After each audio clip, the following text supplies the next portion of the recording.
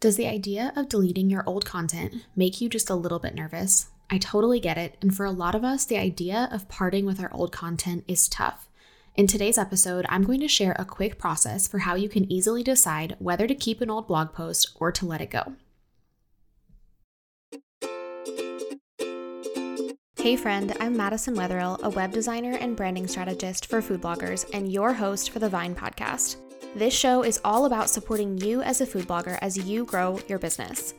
I'll share tips for designing your business and your website with intention so that you can build a blog that fits into your life, not consumes it. You'll hear tips for connecting with your audience, growing your blog, and tips for managing and designing your website, all in short, easy to consume, and actionable episodes.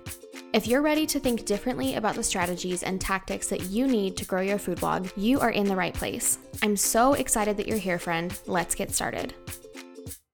Hey friends, welcome back to this week's episode of the podcast. As always, so excited that you're tuning in today. And for this week's episode, I was inspired and wanted to share a little bit about a process that I am going through right now in my own blog, and thought it would be fun to just take you through my thought process when it comes to updating and deleting old content. Now, before I jump into the meat of this episode, just want to say welcome. If you are a first-time listener, it means so much to me that you are checking out this podcast and seeing what it's all about, and I really hope that you enjoy this week's episode. My name is Madison Wetherill, and I am the founder and CEO over at Grace and Vine Studios. Over there, we specialize in creating custom brands and websites for food bloggers who are looking to connect more with their ideal audience, to put their best professional foot forward, and to ultimately increase their impact by growing their food blog. If you are ever curious about the ways that we work with clients or how we might be able to work together, you can head over to graceandvinestudios.com and you can click on the services tab to learn all about how we work with clients and how we might be able to partner together. Now, every week I love to share a little bit of a personal tidbit or insight into my life and kind of who's behind the mic. Something that I love to encourage you guys to do as well in your blog. I know that blogging is different than it used to be, and it is not all about personal stories, but I do truly believe there is still value and there is still room for our personal stories. It just looks different than it used to back in the days of when blogging first began. Now, for those of you who don't know, I also have a food blog, and I shared back at the end of last year that I am working really hard to essentially overhaul my food blog and really be able to grow it immensely this year. There's a lot more information back in my episode where I talk about my blog growth plan for this year. So if you're curious about that, definitely go back and listen to that episode. But the personal thing that I wanted to share is that I recently did a CEO time block for my food blog. Now, this is something that I do pretty regularly for this business, for Grace and Vine. But for my food blog, I have not sat down and really done CEO time in a very long time. And I was starting to feel a little bit overwhelmed with all the things that were on my plate and all the things that I'm trying to juggle in this season of really trying to pick up the amount of content that we're sharing on the blog. And my blog manager, who is amazing, she reminded me that it might be time to sit down and do a CEO block. And so I carved it out in my schedule. It was one of my goals for this past month. And I just have to say that it is a very worthy practice to regularly have time where you're able to turn off the noise and focus in on what are my goals right now and what steps do I need to take in order to meet these goals. So a couple of the things that I focused on during this time, I have a list of my goals that I'm working through for the last month, one of which was to set up a recurring CEO block for myself and to actually do the CEO block. So those two things got accomplished. And then the other thing that I focused on is I have been working on moving my email list and subscription back over to ConvertKit for my food blog. I had it on ConvertKit a long time ago, and when I stopped really posting new content on my blog and really using my email list, I moved it back to MailChimp just to keep the cost down. So in wanting to revamp this, channel of my marketing, I decided to move back to ConvertKit, and I wrote a brand new welcome sequence for my blog. And so that's what I spent my time during that CEO time. Now, that doesn't always qualify, if you want to call it that, as CEO time. But in my case, this was something I was putting off and really needing to just focus my time and energy. And so my CEO time block was the perfect time to do that. Now, I share this because if you have not prioritized CEO time for your blog, it's something that can be really helpful just to keep yourself focused and to give yourself a boost of productivity for those tasks that are really higher level in your business, and they're not the day-to-day, checking your analytics or writing a blog post or sharing something on social media. It's really meant to be time to focus on higher level tasks, and it can be really rewarding to focus on that. So I would highly encourage you to schedule some time to do that in the near future. So last week we talked about how to perform a content audit for your food blog, and this is something that I have been going through on my own blog for the last few months. And what I have found is that inevitably, as you are auditing your content and going through systematically to basically review all of the different content that you have, you will naturally find that there are blog posts that you're not sure what to do with. I think the ones that are super obvious to work through are the ones that need new photos, or the text is super thin and you need to update it. But there's this set of blog posts where you really don't know what to do. For me, a lot of these blog posts are older lifestyle type of blog posts, or they're recipes that I did for sponsored content, or if you've done sponsored content for a while, you probably know the name Linkia. Back when I was doing posts for that, I have a lot of that older type of content with super random recipe titles, and those are the ones where I'm not sure what to do.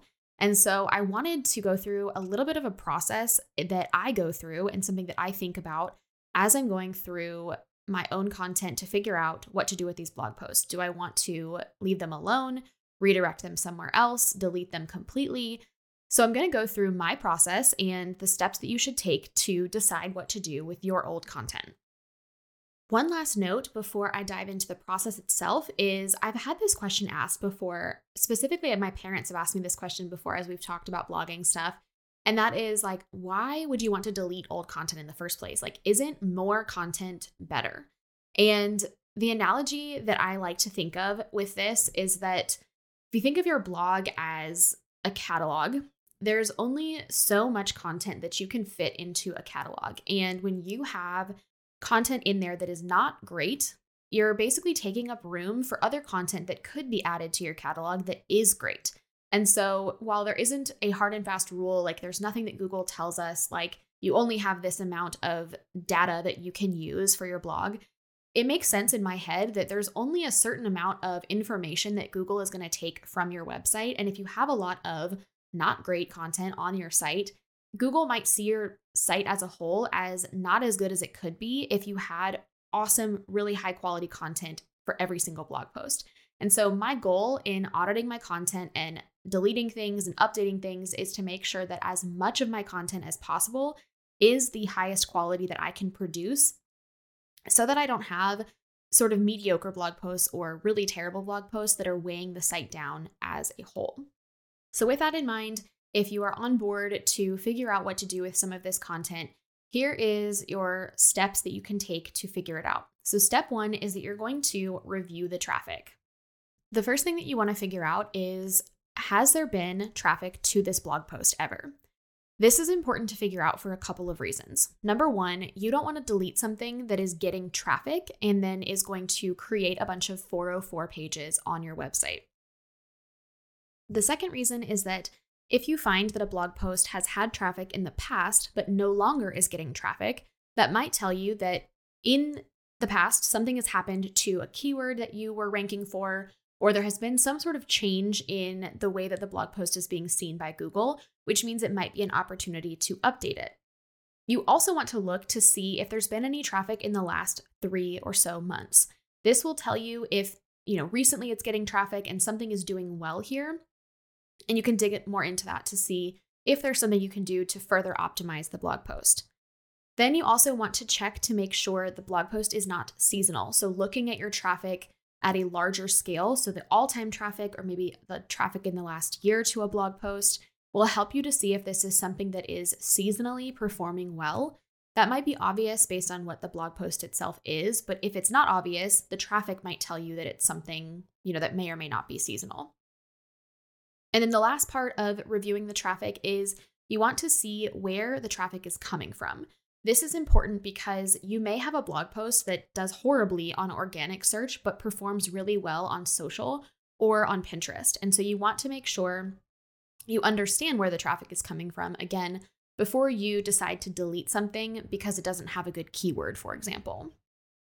Once you have looked into the traffic patterns and the history of the traffic for a blog post, you can move on to step 2, which is researching your keywords. We're going to approach researching your keywords for an older blog post in a couple of different ways. First, we're going to look into Google Search Console to see what the post is currently ranking for. This is going to be assuming that it's a blog post that is bringing in some level of traffic, but maybe you want to figure out how to bring in more traffic with the blog post. You want to make sure you first understand what keywords are bringing in traffic to my website so that you can then go and research what level of keywords those are, and you can hopefully level up to a bigger keyword for that search term. If you want to dig more into this idea of keyword research, I would highly recommend going back to the episode where I interviewed Ty Kilgore, because this is something that he talks about a lot and something I have learned from him in terms of the idea of leveling up your keywords and how to do keyword research. So I'll link that in the show notes for you guys to check out, but that is definitely a really helpful episode when it comes to keyword research. Looking into Google Search Console can also tell you if your post is showing up a lot for impressions, but maybe the click-through rate isn't very high. And that can be another optimization step. Apart from finding a better keyword, you might just see that your query is getting a lot of impressions, but not a lot of click-throughs. And there's some tweaks that you could make to the way that it is showing up in search results as well. Once you have looked to see what the post is ranking for currently, you're going to do some research in your favorite keyword research tool to see if there's a better keyword for it. Now, this is where it gets really nuanced because there are a million different search terms out there, but what you're looking for is a search term that is going to be at a high enough volume and also keyword difficulty that you are able to rank for it, or at least try to rank for it. And you want to make sure that you're not getting super specific in what you are trying to rank for where nobody is actually searching that term.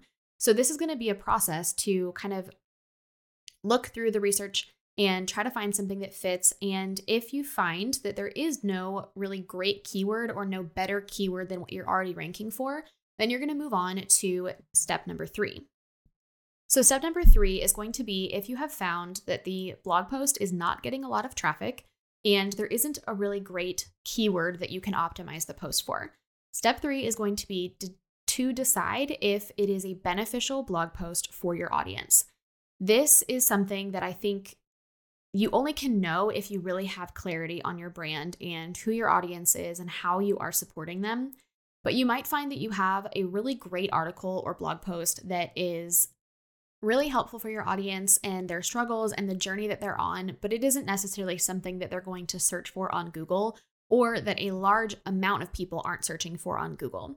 These are going to be the type of blog posts that you might decide to keep because they're helpful and you might be able to promote them on Pinterest or on your email list. They are the types of blog posts that your loyal audience is going to want to read, or you're going to want them to read it. But again, a new audience to you may not be interested in that. So just keep in mind that it's okay if you have blog posts that aren't going to be optimized for Google and you want to just leave them on your site because they're helpful and resourceful for your readers.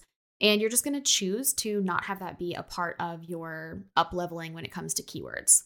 Now we're able to move on to step 4, which is where we're going to take action on the blog post and what we've decided to do with it. So step 4 is you're going to choose whether you're going to delete the post, archive the post, or you're going to choose to update it. Now, I want to say this with a grain of salt because this is not something that should be done lightly. I don't think that you should just go on a huge deleting spree and delete a bunch of content without really taking the steps to make sure you are doing this in a thorough way. So I'm going to try to articulate this as well as I can, but just know that when I'm talking about deleting stuff, I'm not talking about just closing your eyes and pressing delete. There is a process for how to properly delete content. So for the content that you decide is no longer a good fit to be on your site at all, you want to do a couple of things. You want to first make sure that you are not linking to that content in your other blog posts. I mentioned in the content audit podcast episode that a really great tool that I love and have been using a lot lately is Clarity. This tool will actually show you what posts are linking to a blog post on the back end, and that is really helpful for this process of deleting content, because before I go and delete a blog post, I want to first make sure I am deleting the links to that blog post in my other content. If I don't do that, what I'm doing is I'm creating broken links on my site, which is really bad for SEO in general, but it's just not going to help this process of wanting to improve my site as a whole. So again, before you delete any content, you want to make sure you are finding any blog posts that link to that content and removing those links or updating them to be, going towards a different blog post. Part 2 of what to do if you're deleting a blog post is to think about whether or not you have a relevant blog post to redirect something to. Now, for example, on my blog, I have a couple of apple cake type recipes, and I might decide that instead of having 3 different apple cake recipes, I'm only going to have 1. And the other 2, I'm going to choose to delete those and redirect the original URL to the one that I'm keeping. This is not like something you have to choose to do. Again, if you decide that it's just not a good fit on your site anymore, you've removed all of the links to it, then what you can do is just choose to let it be a 404 page, and that's totally fine. But if you do have relevant content, and especially if there's traffic coming to your old blog post that you no longer want to have on your site, redirecting it to something relevant is really, really helpful. You don't ever want to redirect a deleted post to your homepage or redirect a deleted post to a category page unless it is relevant to it. But most often you're going to either redirect it to something that is closely related, or you're going to just let it be a 404. Another option for how you can handle these types of blog posts is that you can mark the post as no index. Now, I think best practice here is to only do that for stuff that you really want to keep on your site, but you don't want Google to look at. Now, for me, this looks like some of my personal blog posts where I have like family updates or my birth story that I have on my blog, things like that, where I want them to live on the site, but I don't necessarily want Google to consider it when it is, going through and crawling my entire blog. This is another area where you want to be really careful to not be linking to that blog post in other content, because essentially you're telling Google not to look at it, and it's essentially a dead link in Google's eyes. So if you are linking to that post, it's pretty much the same as if you were linking to a deleted blog post. So again, make sure if you're going to no index a post, meaning you're going to tell Google don't look at this, that you are not linking to that blog post in other content. There are 2 other things you might decide to do with your content. One is you might decide to just archive it. What I mean by this is you're not deleting it, but you're just going to say, I'm leaving it as it is and I'm not worrying about it anymore. It goes into a different bucket outside of deleting a blog post or updating a blog post. You're just going to leave it as is. It can mentally be out of your head and you're just going to leave it. And then the last is that you're going to choose to update a blog post. If you find in your process that you have a blog post that has a better keyword that you could optimize it for, you're going to choose to put it into the update bucket and come back to it later once you're ready to within your content calendar.